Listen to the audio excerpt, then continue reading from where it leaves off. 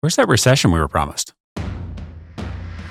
Welcome to Common Sense on the Prairie, a podcast dedicated to helping you demystify the sometimes complex topic of money. I'm Adam Cox, head of wealth management for the First National Bank in Sioux Falls. We're a community bank based out of South Dakota. In this podcast, we share expert insights from around the country and stories from our local community to arm you with the tools you need to make better financial decisions. Because the truth is, the more we talk about this stuff, the better off we're all going to be.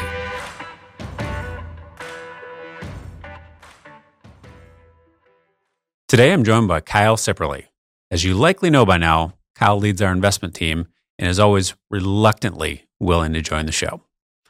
On this episode, Kyle and I are going to discuss what's going on in the markets, how we got here, and how you can take advantage of these current market conditions.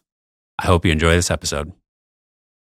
Kyle Sipperly, good to have you back. Couple questions to start off. Well, maybe it's a two-part question. First statement. Last time you and I talked on the show, we talked about music, and you professed to the world your love of jam bands. First question, are you surprised by how many people have seen that clip and commented back to you about it? And second question, if you had to pick one jam band to rule them all, who would it be? Yeah, I've been surprised by the reaction I've gotten from that question. I think some people saw that, and I think they picture me as one of those guys at the Grateful Dead concerts, just kind of roaming around in tie-dye and stuff like that. I just want to make it clear to everybody out there that's not me. That's not. Okay. My favorite jam band. I mean, in college, I was a big Dave Matthews guy. Who wasn't? So I'm not really. I wouldn't say the jam band, but my two favorite bands right now are probably the Lone Bellow and Camp, which nobody watching this or listening has never heard of, but I really like them. Incorrect. I have downloaded Lone Bellow songs, because I still buy music one at a time because I'm ancient. You got the cassette too? Yeah, right. Exactly. And I saw Camp live. Really? Didn't care for him. Okay. Yeah. I like the acts on either side of him. Didn't care for him. That doesn't surprise me. Go ahead. It's fine. But I'm not one to knock on music. Chris Stapleton put out a new song the other day from his new album. I almost had to take the day off. So all right. Today we're going to talk a little bit about markets. We don't do this very often, but we are in an interesting time, and we get a lot of questions about markets, what's happening, what's coming around the corner. So I thought we'd chat about that a little bit today. But before we dive into what's happening right now, I thought maybe we'll just do a brief history lesson, because I think it's instructive to lead into where we're at now and what might be coming. So just for everyone's benefit, let's start back in 2020. So we got hit by the pandemic. Basically, everybody got told to stay home. The government pumped a bunch of money into the system, and we all used it to buy furniture or fitness equipment or whatever the heck we bought. And the markets, they took a dump, frankly, right away at the beginning of the pandemic, but then they rallied. And I think the S&P ended up something like 16% up, something like that for 2020. Then 2021 comes, the good times kept rolling. S&P again up huge, so it was like 27%, something like that. All-time highs, everything worked. Then 2022 comes around, and that was like a punch in the face. So nothing worked in 2022. And stock market, way down. Bond market, also way down, which is surprising because normally in times when the stock market is not doing so hot, your bonds are there to help kind of keep your portfolio up. That didn't happen either. And some people have called it like the worst year for bonds in history. So before we launch into 2023, Kyle, I'd love to get your big takeaways from 2022, because that'll help kind of frame where we're at right now. Yeah. So if you go back to the beginning of 2022, where were we? We had interest rates at zero. Yeah. You were earning zero on any safe money that you had set aside in a bank account or in short-term bonds. The 10-year government bond was at around 1.5%. And then in March, the Fed started raising interest rates, and they took rates from basically 0 up to 5%. And they did that because inflation was a lot higher than they wanted it to be. And when you take interest rates up that fast, it breaks stuff. And so that's the main reason why the stock market went way down. Yep. And bonds had such a rough year. And the lesson from that, of course, to me at least, is that it's always the stuff you're not worried about that gets you into trouble with investing, right? Mm-hmm. Going into 2022, nobody was talking about Russia, Ukraine. Nobody really was predicting interest rates ending the year around 5% or what have you.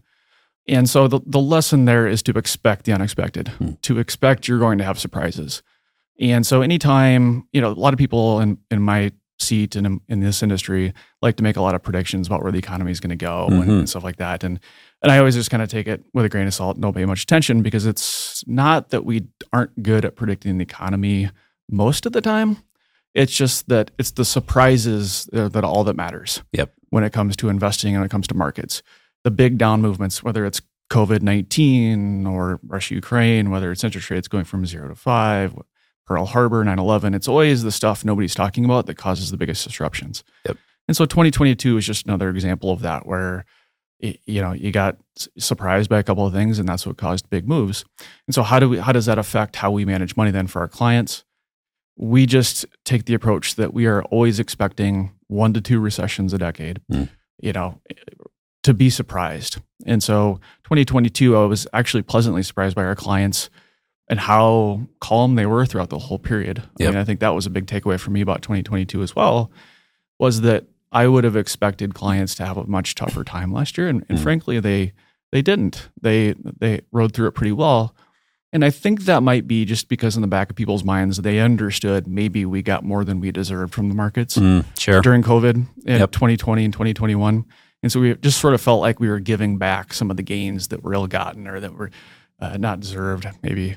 And then with interest rates, although going from 0 to 5% is painful for a bond portfolio that you already own, it is nice in that it felt like a pay raise a little bit.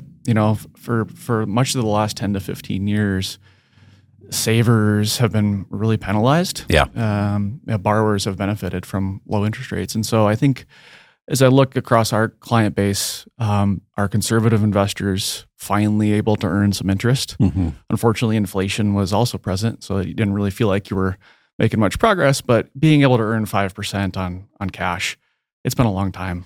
And I think that is a positive coming out of 2022. So painful year, but I think where we sit now, it's a positive.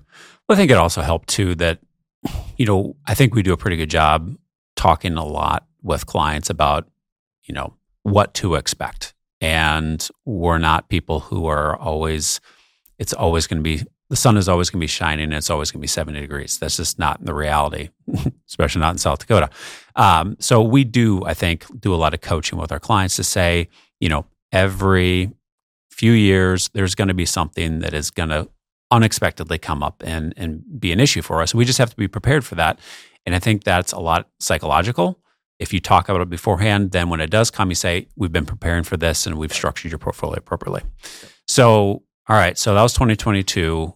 We're in August of 2023 now, which is kind of hard to believe. What have been your takeaways from this year so far? Yeah, I think for this year, everybody's surprised how well the economy is holding up. I think everybody would have expected we'd be in a recession or just stuff would be broken in the economy, especially like the housing market with how fast mortgage rates have moved up. But the economy seems to be doing pretty well. I think the good news is the inflation seems to be coming down. It comes down every time they report it. It's still too high compared to where the Fed wants it. They want it to be 2%. And right now it's, according to their measure, about 4%. So we still have some ways to go, but I think everybody's relieved that it's stopped going up, that inflation seems to be coming down a little bit. And that unemployment is still really low. People still have their jobs. And that's kind of the simple way I look at it. As long as people have their jobs, they're going to spend money. And as long as people are spending money, the economy is going to do okay.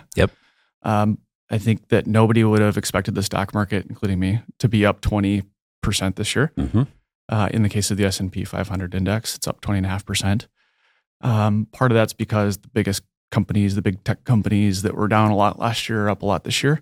And so it's just a little bit of rally in those stocks. If you just look at what called the equal weight S&P 500, which to give you an idea of what the average stock is up this year, it's about 10%. So not as good as the S&P 500, but still, stock market is extremely strong. Interest rates keep ticking up a little bit. The Fed just raised rates again last week. But it's the economy seems to be kind of humming along, and I think that year to date has been a big surprise. Yeah. To me, just kind of watching it, obviously not as closely as you, it's felt a little bit uneven. I think some of the biggest companies are doing really, really well, especially some of the biggest tech companies, particularly if they're in the AI space.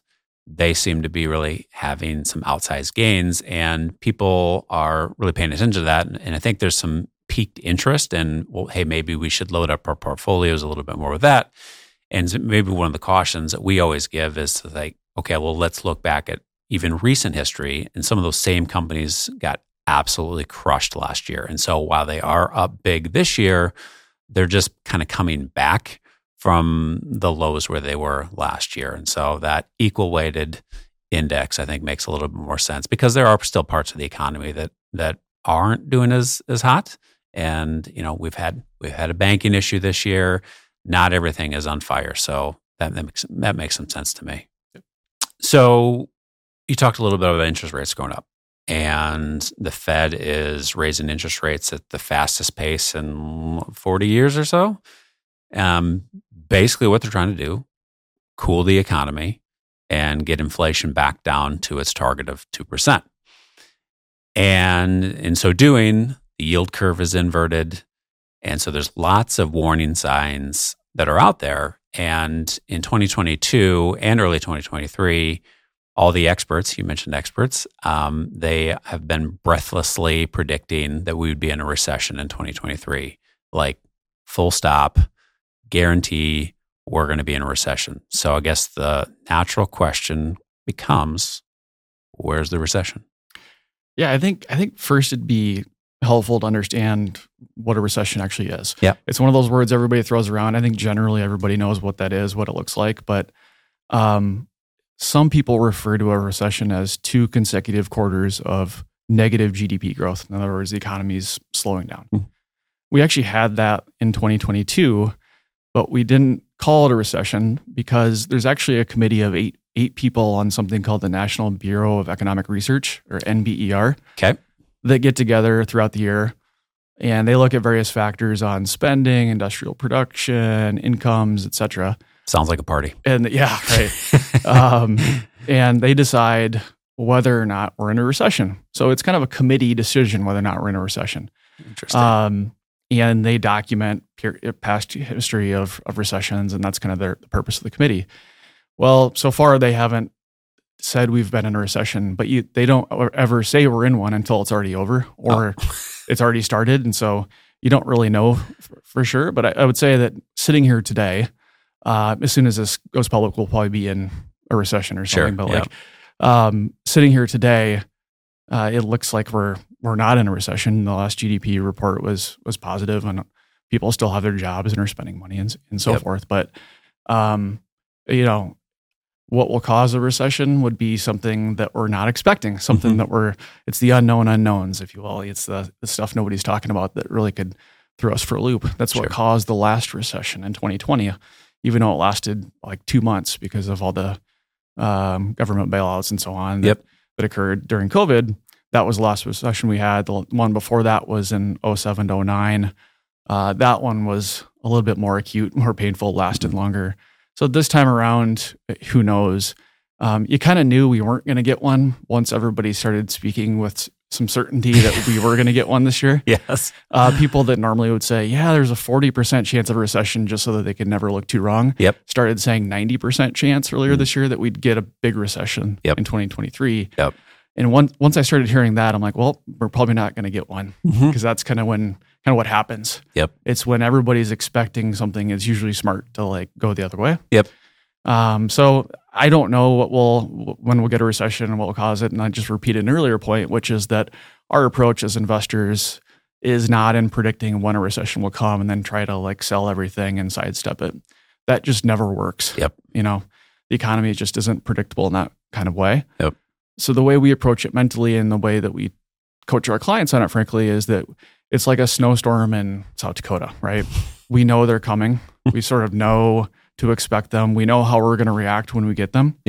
But it might not snow the entire month of November or something like that, right? So you just have to, but that doesn't then reduce the chance that we won't get snow in December or anything like that. So So we just approach investing and managing our clients' money that we know we're going to get a recession. On average, historically, it's 2 a decade. Yep.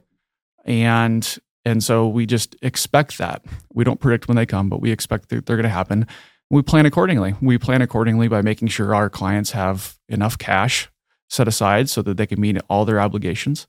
So we're not having to sell at a bad time if the market does go down. And we're always doing research, even in peace times, if you will, on types of investments we would want to own. So we try to know a bunch of different situations, and then we just wait for the right price. Yep. So we would react to a recession by buying by the lower prices that tend to be served up by a recession. So Sure. Surprised we don't have one just like everybody else going into this year. But who knows if we'll get one anytime soon. Well, we all turn into armchair economists too during times like this. And I mean, we've got a good text string with our friend Joe Dilla. We exchange headlines that we see as indicators of maybe the Fed has gone far enough and maybe the Fed hasn't gone quite far enough yet. What did we see the other day? We were joking about the people paying $4,000 to get their daughters in the right sorority. Right. So maybe Mr. Powell and the other chairman have a little bit further to go. Yeah. Anytime I see something crazy like that, last year, 2 years ago, it was all the crypto schemes. And so, I just kept saying over and over, we just need higher rates. You just get such weird outcomes in markets and the economy and with rates at zero. I mean, especially as long as it lasted. And so, the $4,000 sorority consultants tell me we might not be done with raising rates. And so still a little ways to go. Still ways to go.